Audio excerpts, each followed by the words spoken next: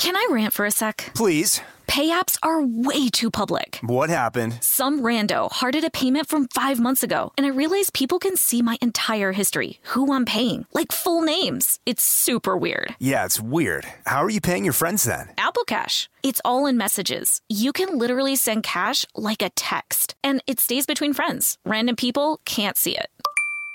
Did you just pay me $1 on Apple Cash? Shh. Services are provided by Green Dot Bank. Member FDIC. Terms apply. This episode is brought to you by PNC Bank, who believes some things in life should be boring, like banking. Because boring is safe and responsible, level-headed and wise. All things you want your bank to be. You don't want your bank to be cool or sexy. Sexy is for 80s hair bands, not banks. That's why PNC Bank strives to be boring with your money so you can be happily fulfilled with your life. PNC Bank, brilliantly boring since 1865. Brilliantly Boring Since 1865 is a service mark of the PNC Financial Services Group, Incorporated. PNC Bank, a National Association, member FDIC.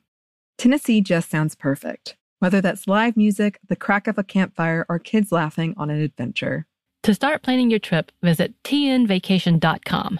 Tennessee sounds perfect.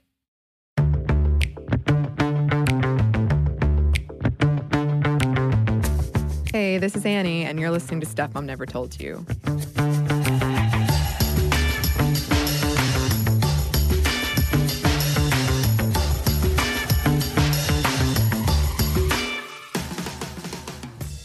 Supreme Court Justice Ruth Bader Ginsburg has been in the news a lot in the past few weeks. Whether it's her health, Fox News falsely reporting her death, or the multiple movies based on her life in theaters right now, one of which, RBG, is nominated for Best Documentary Feature. And she also has a cameo in the upcoming Lego Movie 2. A while back, Bridget and I interviewed Erin Carmone, co-author of Notorious RBG, The Life and Times of Ruth Bader Ginsburg, when this documentary, RBG, was about to be released, and we thought we would replay this episode for your enjoyment. So, happy listening.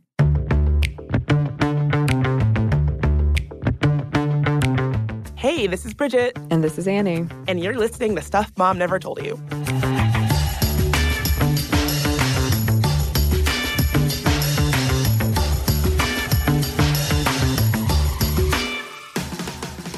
On May 4th, RBG, a new documentary about the life of Ruth Bader Ginsburg, hit theaters. And today we're going to talk about the notorious RBG, as she is sometimes known, and the social media frenzy surrounding her. And I'm part of that social media frenzy. I'm a big fan. I can tell by the shirt that you're wearing. Yes. Fun fact about Annie, when she is doing an episode about something specific, she will dress up. I dress the part. She dresses the part, but only I get to enjoy it. I know, but you can imagine. So in our episode about action figures, we talk heavily about the Avengers, and you wore your special Avengers shirt. Yeah, I did. And now I'm wearing my RBG shirt. Always a good day when I get to wear it. And we'll do like a very brief background here because Kristen and Caroline did do a pretty in-depth episode on RBG, but just to set the scene a little bit, right, Bridget? Just to set the scene, exactly. So Ruth Bader Ginsburg wasn't always the notorious RBG that we know and love. She was born on March 15th, 1933, a Pisces like myself, of course. So she's probably super creative and very flighty. And actually, no, she's not flighty. She's a f***ing justice. I'm not going to put that on her. That's on me. She was born Joan Ruth Bader in Brooklyn, New York. Fun fact, she had the family nickname of Kiki because she was a Kiki baby, so that was her nickname. When she started school, her mom discovered that her class had several little girls named Joan, and so she should go by Ruth instead to avoid confusion. Mm-hmm. And she put up with sexist crap a lot during the early days of her career. She was docked for being pregnant from mental floss. As newlyweds, Ginsburg and her husband, Marty, relocated to Fort Sill, Oklahoma, where Marty was expected to fulfill his Army Reserve duties for the next 2 years. Ruth took the civil service exam and qualified to be a claims adjuster, but then made the mistake of mentioning that she was 3 months pregnant with her daughter, Jane. Suddenly, RBG's civil service ranking was reduced, and with it, her title and pay. Ugh, That's terrible. But also, even in looking at her biography a little bit, you can sort of see where all of these sort of stings of sexism, not only were they, harmful for her career, but it's almost like she was like, okay, well, gonna remember this for later. Right. And it seems like they really sort of like lit a feminist fire in her in a kind of way. Yeah. Motivators for sure. Exactly. Honestly, the dean of her law school sounds like kind of a jerk. In 1956, Ginsburg was one of only 9 female students matriculating into Harvard Law. Now, her dean, it's been reported, Aaron Griswold, hosted a dinner for the women, and at the end of the meal, he went through the women one by one and said, how do you justify taking a spot away from a qualified man? Oh. Yeah, that's pretty bad. Later, it was reported that he was joking, and it was just it was all in good fun. But okay. Part of me is like, I'm sure. Well, I'm sure the backlash happened. It's a joke now. Yeah. But I also feel like you're talking about people who had just become law school students. Yeah. If the dean of your law school, even if he thought this was a funny prank or like, this is really gonna get their goats, that would be really demoralizing, and if that happened to me as a young student, that would stick with me for life, I guess is what I'm saying. And so even if he thought of this as a joke or it was all in good fun, because of the power imbalances there, I can imagine that was not in good fun for the women who were participating in that dinner. Yeah, and it would kind of overshadow, because in your head, you're probably thinking, what jobs am I going to get? And then you hear this joke, and you're thinking, oh, well, maybe I have I've succeeded in this one step, but I have all these other hurdles now of finding a job when I'm competing with men, and they're probably just going to go with the men a lot of the time. Exactly. That's probably exactly how it felt. Yeah. Not a good feeling. It's not a good feeling. And furthermore, even though she graduated at the top of her class, she found that very few law firms would open their doors to women, despite being, really talented and having glowing recommendations from her professors. Ginsburg was actually only able to get her foot in the door with a lower-ranking district court judge, Edmund Palmieri. And this was only after one of her mentors threatened to stop sending other clerks his way if he turned her down. And so, again, she was someone who was super talented, yet she had to go through all of these means just to get her foot in the door, despite the fact that they should have been knocking down her door to hire her. Right. But when she found her groove, she really, really found it. She was notable for really understanding that the way that you create social change is a long game, right? She was playing chess, not checkers. And her work focused on winnable, achievable fights and chipping away at gender inequality that way. And so it was thinking about things of like, okay, how can I win this small thing that's going to have incremental change down the line, which I think is so savvy and so smart. Yeah, she was like slowly moving us forward in ways that she felt she could succeed. In 1972, Ginsburg co-founded the Women's Rights Project at the American Civil Liberties Union, the ACLU, and in 1973, she became the ACLU's general counsel. The Women's Rights Project and related ACLU projects participated in over 300 gender discrimination cases by 1974. As director of the ACLU's Women's Rights Project, she argued 6 gender discrimination cases before the Supreme Court between 1973 and 1976, winning 5. Rather than asking the court to end all gender discrimination at once, Ginsburg charted a strategic course, taking aim at specific discriminatory statutes and building on each successive victory. She chose plaintiffs carefully, at times picking male plaintiffs to demonstrate that gender discrimination was harmful to both men and women. The laws Ginsburg targeted included those that on the surface appeared beneficial to women, but in fact reinforced the notion that women needed to be dependent on men. I think that's so smart because, let's face it, if people feel like, this is something, women are asking for something special, women want this, focusing on, men, I think is so smart because people will look at that and think, this isn't just women wanting, quote, something special. Right. This is about equality. And this seems to permeate through her career. I read that when dealing with cases like this, she decided to use the word gender and not sex because she thought the word sex would distract or sort of confuse people. And so you can really get a sense of how smart she was at sort of packaging and marketing and being strategic about these cases. Yeah. Just knowing kind of how to sell it, how to get it the support behind it, and how to get it passed or how to win these arguments. It was very impressive. And eventually it led to her nomination to the Supreme Court of the United States. President Bill Clinton nominated her as an Associate Justice of the Supreme Court on June 14th, 1993, to fill the seat vacated by retiring Justice Byron White. Ginsburg was recommended to Clinton by then U.S. Attorney General Janet Reno after a suggestion by Utah Republican Senator Orrin Hatch. At the time of her nomination, Ginsburg was viewed as a moderate, which might surprise some of you.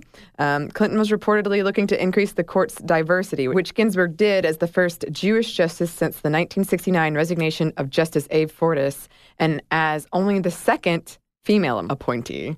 Wow, that's, awesome, but also... I know. It's always when you hear those first and you're like, yay, but also really? Yeah, that's generally my reaction to firsts. Mm-hmm. So, Annie, what are some of your favorite things about RBG? Oh, I love that picture of her nodding off during the State of the Union address. And according to her, it was because she'd had a little too much wine. Oh my God, I can identify. Me too. And also... when she was undergoing treatments for colon cancer in 1999 and pancreatic cancer in 2009, she didn't miss one oral argument. And her workout is intense. To this day, intense. And as someone who works out a lot, she's a role model in that way.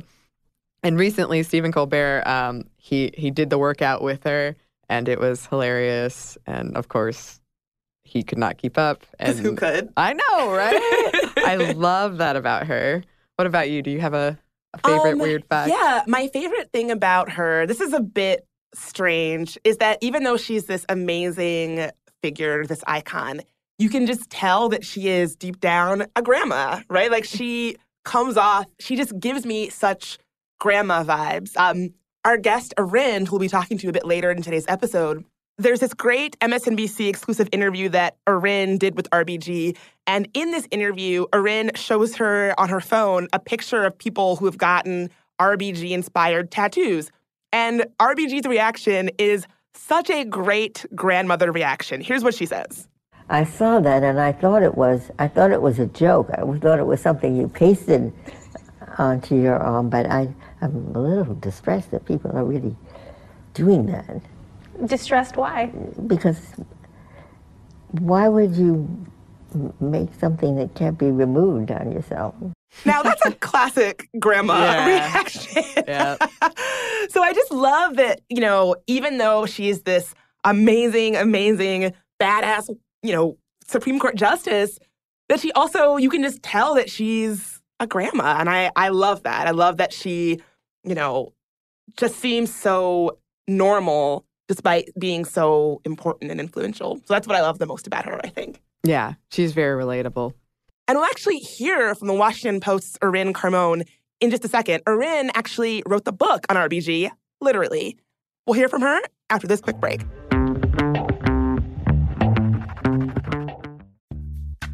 Snag a Job is where America goes to hire, with the deepest talent pool in hourly hiring. With access to over 6 million active hourly workers, Snag a Job is the all-in-one solution for hiring high-quality employees who can cover all your needs. On demand, temp to hire, part-time or full-time. You name the position.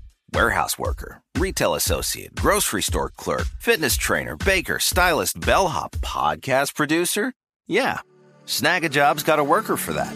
With our easy-to-use platform, you're able to seamlessly post and fill available positions quickly with a dedicated customer support team to provide all the help you need along the way. Kind of nice knowing you have a talent pool like that in your own backyard, right? Snag a Job is the partner you need to keep your business running smoothly. So visit snagajob.com or text SNAG to 242424 to talk to an expert. Snagajob.com, where America goes to hire. Can I rant for a sec? Please. Pay apps are way too public. What happened? Some rando hearted a payment from 5 months ago, and I realized people can see my entire history, who I'm paying, like full names. It's super weird. Yeah, it's weird. How are you paying your friends then? Apple Cash. It's all in messages. You can literally send cash like a text, and it stays between friends. Random people can't see it. Did you just pay me $1 on Apple Cash? Shh. Services are provided by Green Dot Bank. Member FDIC. Terms apply.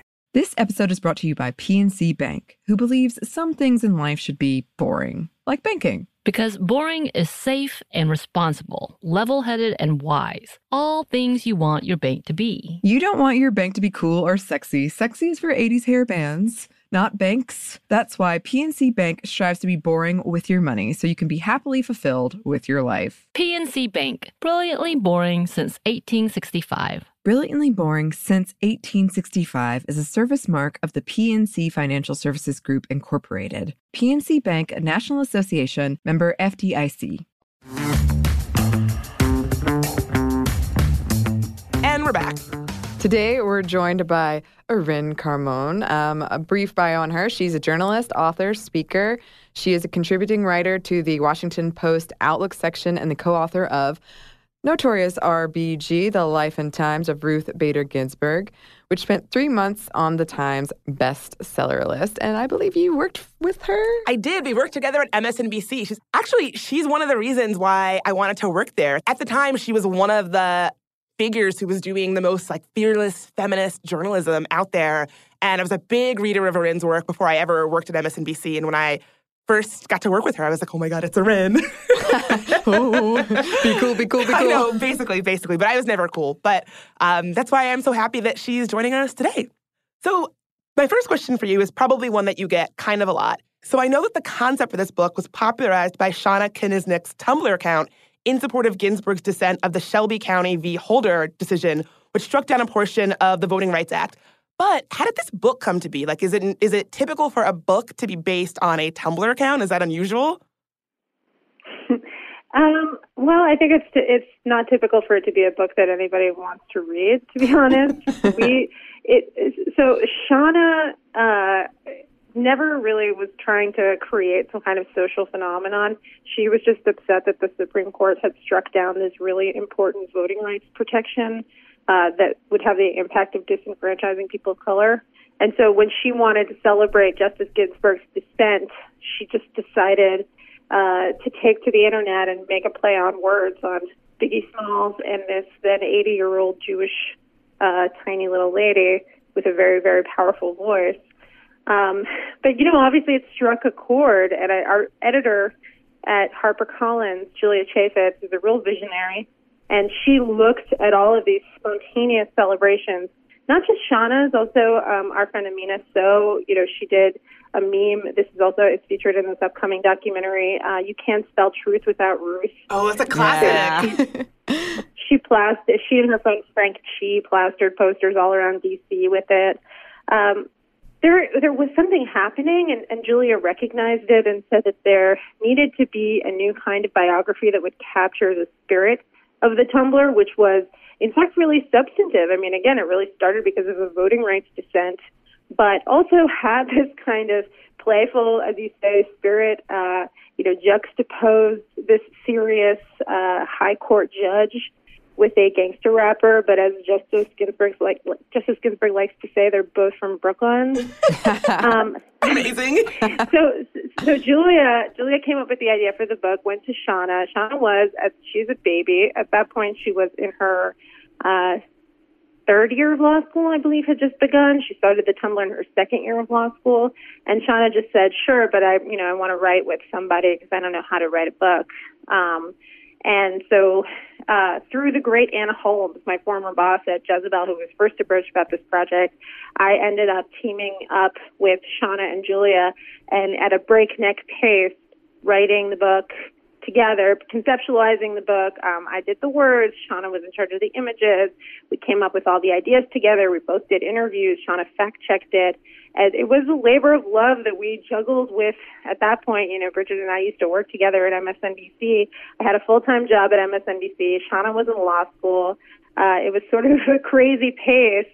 But what we realized is that no matter how many hours we were working, nothing could compare to Justice Ginsburg's own stamina. She can get by on 2 hours of sleep a night, and you see her high-quality output. So that was our real inspiration. Wow. So what's it like, just out of curiosity, what's it like to write a book with another person? I have to say that I really enjoyed the collaborative process of working in pairs. Ultimately, the actual words of the book I wrote by myself in a room, but that was only one part of it. From the beginning, we sat down and we figured out, what's each chapter. We had really, really strict deadlines because the book had to come about in a breakneck pace by book standards. I think, it was about 6 months till the entire book was due. So we sat down, Shauna and I, in my living room, and we figured out, how do we organize this? What parts of her life are in it? What aren't? What does the book look like? What does it feel like? When you ask what is turning a Tumblr into a book, we thought about how we wanted this to feel like more than just kind of like a meme that somebody printed out and put between the covers of a book. And that's what I mean when I say, did anybody turn a blog into a book that people wanted to read? Well, it's taking the spirit of it, but it's also thinking this is a story that people are going to want to read. This is a beautiful object that people are going to want to hold. This is going to have visual components and charts and annotated dissents, with handwritten in the margins by Justice Ginsburg's former clerks. So all along, the story was a really important part of it, and the reporting that we did, we interviewed her clerks and her children and people she worked with and so on. That was a big part of it, but it was also about the entire experience of having kind of different entry points into her story. And so for some people, that would be sitting down and reading the words of the book from beginning to end. And for other people, it might be like, wow, she was such a babe when she was young, and we have photos of that too.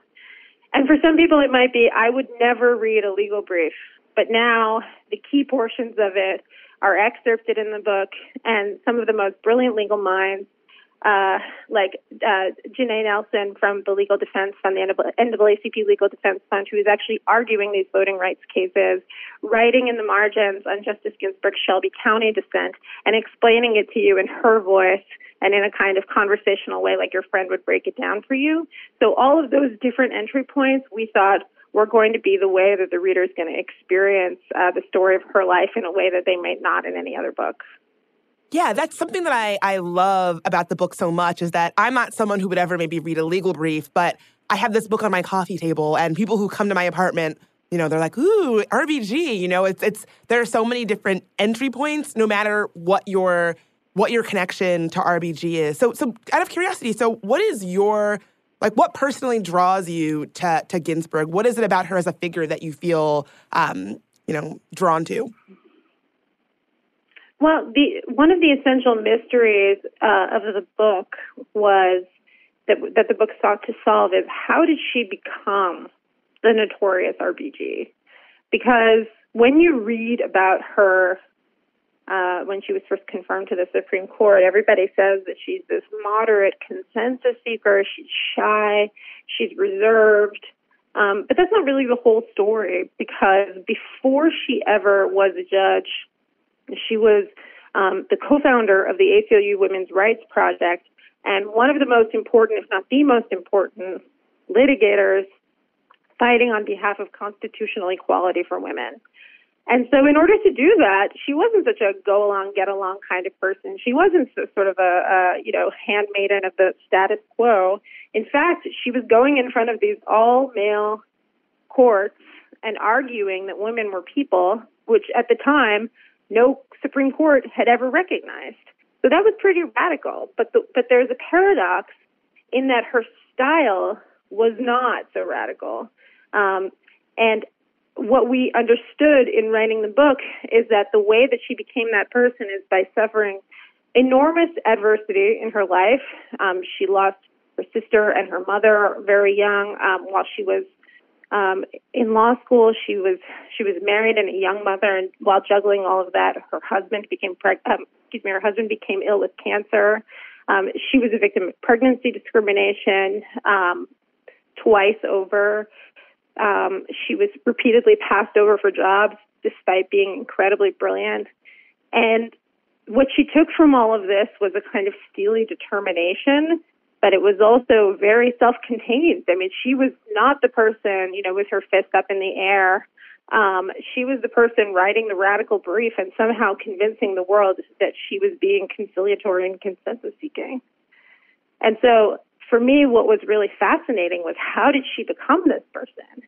And what's incredible is that, I mean, history also forced her to become a person that she hadn't been to before, which is a fire starter. You know, the person who is going head to head with Donald Trump and who is writing fierce dissents and who's out on the road being in public in a way that very few Supreme Court justices have ever been, that person has been created by this historical moment where the court has lurched to the right, where obviously the presidency is what it is, and she's the person for this historical moment. Whether anyone could have predicted it or not, she's the person who has the kind of stamina and steely determination to see it through to the end. Yeah, kind of going off of that, when RBG was first appointed to the Supreme Court, Clinton thought she was a moderate, but we think of her today as this badass progressive. What do you make of this paradox? Well, I think part of it is she has genuinely become more comfortable using her voice in a fiercer way. And I think there are some issues, in fact, in which I think she has moved to the left, so to speak, and even though that's not what legal scholars would like to perceive it as. For example, I think there were some early decisions. I mean, she's always been fiercely pro-choice. She has always fought for racial justice and to uphold legal remedies to try to ameliorate historic racial inequality. But, there were some criminal justice decisions that might be considered more moderate that she joined in the past. But in the past couple of years, there's been a dissenting bloc that is just her and Justice Sotomayor. Oftentimes she's the only justice joining Justice Sotomayor's opinions in various cases that have to do with Fourth Amendment rights and other issues and the death penalty. It does seem like, to some extent, her views have changed. But what's also changed is that she's become more comfortable being a public voice. You know, Justice Ginsburg, I think, never saw herself as spending her life in the minority. You know, only recently did she have her first chance since she joined the Supreme Court to assign a majority opinion, meaning that she was the most senior justice in the majority. She has always been the senior justice in the minority in the 5-4 math that happens on some of these controversial decisions. And so history has made her into the great dissenter, and she's embraced that role with gusto. Yeah, nobody can dissent like RBG. Yeah. I love a good blistering... Man, that woman can dissent. And she's got the flag. She's got the collar. Yes. So that's actually a good question. Is it true that she's known for her collars? Is it true that she wears them specifically when she is going to dissent? She does indeed have a special dissenting collar, which interestingly is made by Banana Republic. Oh my God. She got it in a gift bag when she was Glamour Woman of the Year. And now, she wears it every time she dissents, so woe betide you. I mean, I got a chance when I fact-checked the book to show her a court sketch, because as you know, there are no cameras allowed in the courtroom. And so I showed her a sketch that we were going to use in the book, and I said, I just need to verify that this is your dissenting collar in this little scribble. And she said yes. I wonder if she wears it when she's going to go argue with the dry cleaner. If she's like, let me put on my special arguing collar. Well, fun fact, last September, she officiated at my wedding, and everybody asked, what is she going to wear? And my husband kept saying, well, I hope she doesn't wear her dissenting collar. Yeah. Oh, that's amazing. That's amazing. I hope she wore her agree collar. Like, yes, I'm okay with this union. Yes. She did wear her judicial robes. And I think, some of those she just wears for oral arguments, just to be out and about. I don't know if she has a special wedding collar or not. I think she told me that the collar that she had was sent to her by a fan. So she does wear fan crafts if anyone out there has a dissent collar that they're dying to make for her. Or an agree collar. Ooh. I see crafty Annie's eyes lighting up over here. I've got to go right now. Podcast over. New project. I got to hit up those knitting needles. So what was it? So you mentioned, she officiated your wedding, which I saw on Instagram and I couldn't believe it. What was that like? Justice Ginsburg loves weddings. Obviously she does not have time to officiate every single wedding that she's asked for. So it was a great honor that she came to Brooklyn, place of her childhood, to officiate our wedding in September. she, she was funny and gracious and amazing, and she stayed for dinner and the toast. During the toast, my brother said that in lieu of toasting us, he was just going to read the entirety of Justice Ginsburg's dissent in Shelby County, and she burst out laughing. And so that was definitely a highlight. Oh, I love it. I love it. I mean, one of the reasons that it was so special, she had met my husband before in the course of writing the book, and he was a great support to me throughout the insane process of writing the book. But she had the kind of marriage that any person looking to partnership would dream of having. Her husband was a successful lawyer in his own right, but energetically defended her, fought for her, advocated for her, supported her through difficult times in her life. They supported each other, but unfortunately, we really don't have so many models of marriage that are a true partnership where people take turns supporting each other. And so, one of the things that we told her when we asked about it was that we really sought to emulate the kind of partnership that they had. That's beautiful. Yeah. That's something that I loved about her is that, I think it's, when we talk about public figures who are women, oftentimes it's like, ooh, what's their marriage like? Are they married? But I think that because her marriage really was this egalitarian model for how you can be a feminist and how you can be this like badass professional woman, but also have your marriage kind of exist as a way to sustain that work and not something that gets in the way of that work, right. I think is really unusual and something we don't often see. And we should definitely be celebrating it. Yeah, I think, traditional injustices are not so open about their lives. And I do think that there's a service. One of the reviewers of our book said this, and I've been thinking about it a lot. She was talking about the justice's willingness to, I think it was Elaine Showalter in the New Republic, writing about the justice's willingness to allow herself to be photographed and to talk about elements of her personal life and not really kind of, she is very private, but compared to how other Supreme Court justices have been in the public eye, she's open and generous in talking about the challenges that she's faced and also how she's made it work. And given that we have so few women in positions of power, let alone women in positions of power who are committed to feminist and anti-racist ideas, I think it's really important to figure out what does that life look like? How do you make it work? How do you have a happy life? And how she had a happy life. Her husband died in 2010, but they were together for nearly 60 years and had a remarkable, if not perfect, no, nothing's perfect, partnership.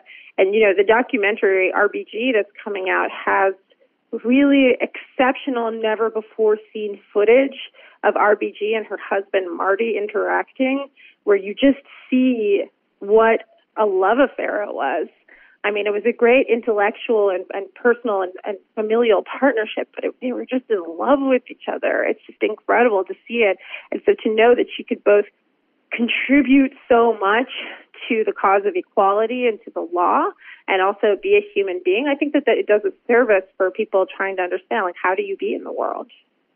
Totally. So kind of coming off that point, I know that relationships and friendships are very, very important to RBG. She's written quite a bit about her friendship with Sandra Day O'Connor, both these awesome women who were on the Supreme Court. But something that comes up a lot when people talk about her is her sort of, strange bedfellow friendships with people that you might not think that she would be super close with. People like Anton Scalia, right? Do you see that as something that is, I always wonder, are they really friends? Is this one of those things where it's oh, we get along super well, we have no problems, but really they're not, Are these relationships a key part of what makes her her? Yes. I think in particular, her friendship with Scalia and, with Sandra Day O'Connor was somebody who she didn't always agree with, of course, appointed by Ronald Reagan as well. Their friendships across different views of the world, I think for her were really important in showing that human beings can talk to each other and work together productively despite all their differences. And I think she's really committed to the Supreme Court functioning as it should. She talks a lot about collegiality. These are very quaint notions in the Washington, D.C. of Trump. or even, the Washington, D.C. of Mitch McConnell. She told me when I interviewed her in 2015, Justice Ginsburg said, maybe someday we'll have a Congress that works again. And it's not just about friendship, although her friendship with Justice Scalia was real. I mean, they would spend New Year's together and they would go to the opera together, and she liked that he made her laugh. I mean, she has a great sense of humor. People think that she's very serious, but in fact, she has the devilish sense of humor, and he was very witty. But beyond that, it was also about strengthening the work of the court. Sandra Day O'Connor frequently crossed the aisle on issues of women's rights. She helped save Roe v. Wade in 1992 in Planned Parenthood versus Casey. And Scalia also, even though a lot of the times they disagreed, they would join together on Fourth Amendment decisions. And even when he was dissenting, like he did in U.S. versus Virginia, which was one of her most important majority cases, where she essentially enshrined into law some of the work that she had been doing as a litigator, saying that the Virginia Military Institute could not bar women from entry. Even when Justice Scalia dissented in that case, she felt like he made her work stronger because he gave her a copy of his dissent on a Friday, and she said, he destroyed my weekend, but he made my opinion so much better. So just thinking about the spirit of debate and truly engaging with each other and not in an ad hominem way has always been something that's very important to her. Let's take a quick break.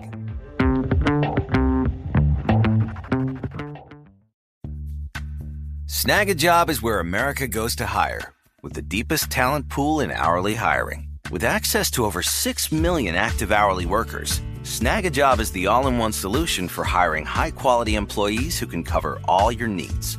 On demand, temp to hire, part-time or full-time. You name the position. Warehouse worker, retail associate, grocery store clerk, fitness trainer, baker, stylist, bellhop, podcast producer.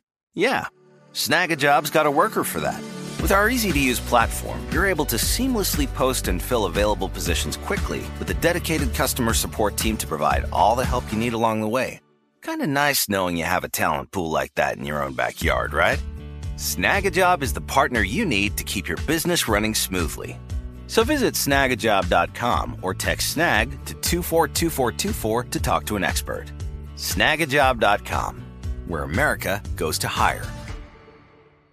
This episode is brought to you by PNC Bank, who believes some things in life should be boring, like banking. Because boring is safe and responsible, level-headed and wise. All things you want your bank to be. You don't want your bank to be cool or sexy. Sexy is for 80s hair bands, not banks. That's why PNC Bank strives to be boring with your money so you can be happily fulfilled with your life. PNC Bank, brilliantly boring since 1865. Brilliantly Boring Since 1865 is a service mark of the PNC Financial Services Group, Incorporated. PNC Bank, a National Association, member FDIC.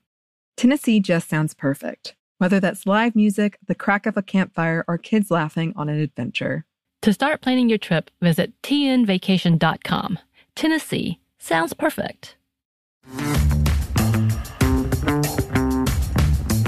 And we're back.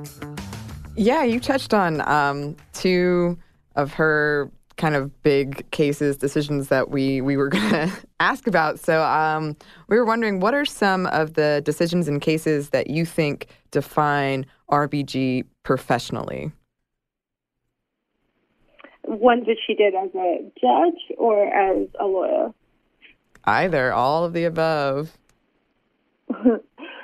Well, one of her favorite cases that she did as a lawyer was Stephen Wiesenfeld. It's a case that she started and took all the way to the Supreme Court, I believe 1976.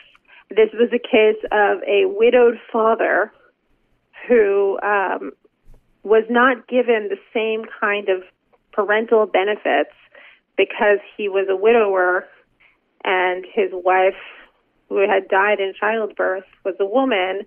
The way that the tax code was construed, there really only were these kinds of benefits available to women from male wage earners. And so she got each of the members of the Supreme Court enough for a majority to agree that this violated his rights as a man, as a father, to equal protection. It violated the dead woman's rights because her work was being treated as lesser than that of a man. And it also violated the rights of the child who wasn't getting the same access to caregiver benefits just because the caregiver who was taking care of him was a man. And so counterintuitively, a lot of people at the time said, why are you bringing all these cases on behalf of men? It's the Women's Rights Project, not the Men's Rights Project.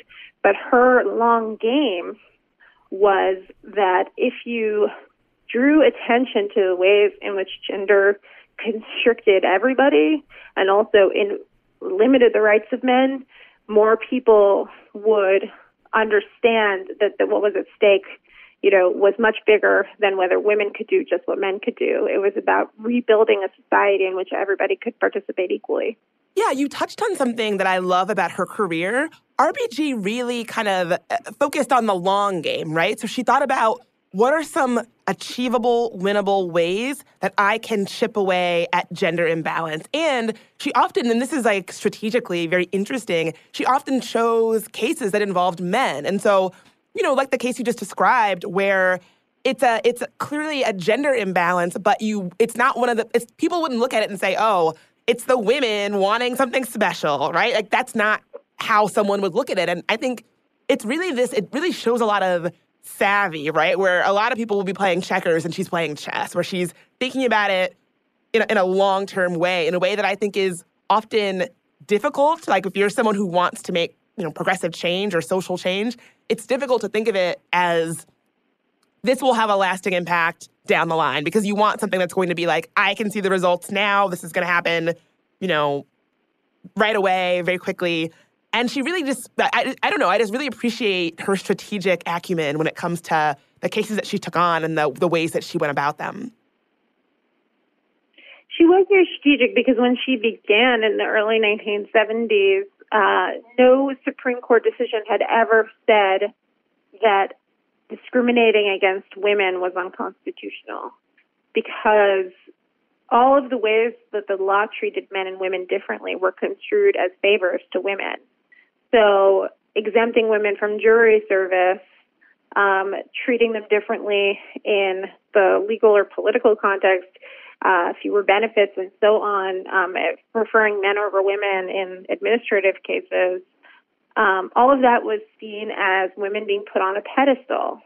It was seen as doing women a favor, making women take mandatory unpaid maternity leave when they became pregnant, basically forcing them off the job. All of that was saying, we're doing you a favor, go back to the home and you'll be taken care of by a man, even though that was not a reality. That did not reflect every woman's reality, that they had a male salary to rely on, particularly women of color. And so by the end of her time going up against that barrier, the court had come around to the idea that women also deserved equal protection under the law. But she did so by picking cases that were not sweeping. They were definitely step-by-step incremental. I think that that's one reason why she's become so radicalized in the last few years, why she has become such a fierce dissenter, because cases like Shelby County were activist. Shelby County gutted the Voting Rights Act, which had just been reauthorized just a few years earlier and signed by George W. Bush, by bipartisan majority of Congress and signed by a Republican president. And here was this George W. Bush appointee, John Roberts, saying that racism is dead and we don't need the Voting Rights Act anymore. Wonder what he thinks about racism being dead now. And he, did so on this sweeping theory that didn't really have grounding. The entire point of the way that the Supreme Court works is step-by-step cases building on cases. But the protest has always been that it's liberal toward judicial activists. And in a series of cases, including this one, the court did act in a kind of sweeping way. And I think that helped create Justice Ginsburg as the notorious RBG out of outrage for the fact that the rules are not being followed. And her notion was that if we did act in an incremental way to try to create a more equal country and to try to make good on the promise of we the people, to mean all the people, that we had to do it in a step-by-step way to avoid backlash. Of course, the backlash has come anyway. The times have forced her to be, what she is now, which is whenever possible, she crafts a compromise. And there have been a few surprising times in the last couple of years where she hasn't dissented and where she's convinced Justice Kennedy, the key swing vote, to join her in really important cases, including cases involving abortion rights and immigration. And, recently also a case with Justice Gorsuch. But when the time comes, she's ready with that hot dissenting pen. And her collar. Yeah. And my collar. So this is just to switch gears a little bit, something that I spend a lot of time thinking about is the sort of progressive tradition that is present in the Jewish community. Do you feel like she is is this part of her legacy, like as a Jewish woman? There are so many great examples of radical, progressive fighters for social change who are Jewish, and their religion really informs why they come, why they are involved in social change work, which I think is really beautiful and something that we don't talk enough about. Is this something that you see in her legacy? I know that she has talked about being inspired by the Jewish tradition that is very much based in law and justice. And in seeking justice, and she actually has sort of like a quote displayed in her office, framed and displayed in her office about seeking justice in all things. But I also know that her early stirrings of feminism actually happened because as much as there is the social justice tradition in Judaism, like many religions, there's also a patriarchal tradition. And so when her mother died, she was not counted in gathering sort of the quorum for prayer because she was a woman. And it was one of the first moments. She was 18, maybe 17 at the time, and immediately realized that she did not count as a mourner because she was a woman. And I think that actually laid the groundwork for her feminism. So yes, definitely. She draws on the tradition of Jewish commitment to the text, which is very much a part of Judaism, legal textualism, close reading of laws and the Constitution certainly is something that's coherent with the way that Judaism is practiced in the United States, and commitment to equality, but also, I think, questioning the role of women in Judaism also helped make her who she is. Yeah, I wanted to go back to something you've mentioned a couple times, which is abortion. Anti-choice folks like to point out sometimes that RBG has an issue with Roe v. Wade, but what's the reality of her thoughts on Roe v. Wade? Well, we talked about Justice Ginsburg's commitment to incremental change. When she has talked about her problems with Roe v. Wade, it has not been because she doesn't support a woman's access to abortion, because she vociferously supports reproductive freedom, whether that's the decision to use contraception, have an abortion, or she represented women who were being forced to have abortions by the government. And women in North Carolina, women of color who were sterilized against their will, were also some of her clients. So the full panoply of reproductive freedom has long been a really core part of the work that she's done.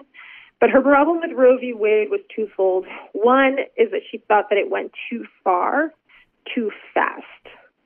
So it struck down all of the criminal abortion bans in a single decision. And she thought that if the court had moved more slowly, then potentially there would have been less of a backlash, which a lot of scholars disagree with, but this is her well-earned opinion. A lot of people think that there would have been a backlash no matter what. The other problem that she has is with the reasoning of the opinion. She wanted it to be grounded in women's equality, not in the right to privacy. Now, there were equality arguments made to the justices, but they weren't ready to hear them at that point. Subsequently, there's been a lot more of understanding about how both liberty and equality are important to reproductive freedom. But if you read Roe v. Wade, as Justice Ginsburg has often pointed out, it talks about the doctor's right to practice. It hardly at all considers what this means in a woman's life, It was written by Justice Harry Blackmun, who had been a general counsel of the Mayo Clinic and was really sympathetic to doctors' arguments. And this notion of privacy, as you know, doesn't get you very far in a reproductive justice context, right? If it's your right to privacy, then do you have a right to, for example, get Medicaid coverage of abortion? Well, the court has found no, that you do not. And that's certainly an equality issue that has a very different impact on low-income people and people of color in this country. So it's a limited doctrine that doesn't take into account all of the court's other cases that are about equality of women. And so I think if she were rewriting history, she's often said that she wishes that her case about an Air Force nurse who the Air Force was actually saying that she had to either get an abortion on base because abortion was actually legal on military bases despite it being illegal in the United States, or quit. And so she wanted it to focus on the full option of reproductive choice and it being about a woman's right to chart her own course and the government not being able to tell her what to do. But this is the history that we have. Totally, totally. So my last question, what is something about RBG that would surprise people? What is something about her that you're like, oh, people don't know this about her? People don't know necessarily that she can do 20 push-ups. Wait, can she really? I've seen that reported. I love that. I don't know. Can she really? Actually, she worked out with Stephen Colbert recently. It was hilarious. And I believe you can also, in the forthcoming documentary RBG, her trainer is interviewed, and you can see Justice Ginsburg work out. And there she is doing push-ups and squats and pull-ups. Maybe not pull-ups, but she is an 85-year-old two-time cancer survivor who has never missed a day on the bench. And part of what accounts for her stamina is her fierce workout routine. And her amazing trainer, Bryant, who has his own book called The RBG Workout, which is an awesome book. There's an entire bookshelf of RBG books out there right now, and I love him and his book. We also have an illustrated version of the workout in our book and an interview with him. He's part of the reason that Justice Ginsburg, whose life is very important to the future of democracy, is able to keep her breakneck schedule because she works out every day and twice a week with him. I am so glad you mentioned that because that's one of my favorite facts about her. She could probably kick our asses. I wouldn't put it past her. She comes in with that collar, I'm running the other way. We did her workout for the Melissa Harris Perry show, R.I.P. MHPA's show, which was a great show. Pour one out for that show. Yeah. And definitely by the end, when we're like, you win, Justice Ginsburg.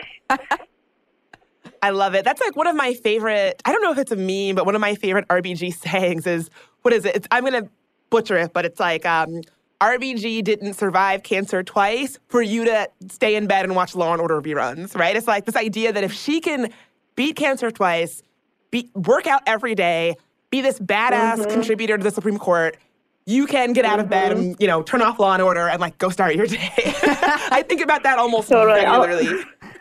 I think about it, too. I mean, I have to say she's exactly 50 years older than me, and I'm exhausted just reading about her schedule, but it's definitely something to aspire to. Absolutely. Could not have put it better myself. Arin, thank you so much for being here today. Where can folks find out more about what you're up to? Usually Twitter is the best way. I'm just IRIN on Twitter, or Arin Carmon on Instagram. Also, we recently came out with a young readers edition of Notorious RBG, which is available in bookstores and online. It's for the 8 to 10-year-old reader in your life, or really anyone who likes a shorter, clearer, more explained version of Notorious RBG. So you heard it here first. If you've got a little one in your life who is maybe a future Supreme Court justice in the making, go out and pick up this edition for her because it's going to probably change her life. Yes, or for him. Or for him, yeah, exactly. Totally. We should read about RBG. Absolutely. Awesome. Thank you so much for being here, Arin. I really, really appreciate it. It's fun to be with you guys. Thank you. Well, Sminty listeners, what are your thoughts on RBG? Do you have the t-shirt and the book and the dolls and the Halloween costumes? If you dressed your child up as RBG for Halloween, please let us know. Tag us on all those Instagram photos. You can find us on Instagram at Stuff Mom Never Told You, on Twitter at Mom Stuff Podcast, and as always, send us your favorite RBG dissent via email at momstuff@howstuffworks.com.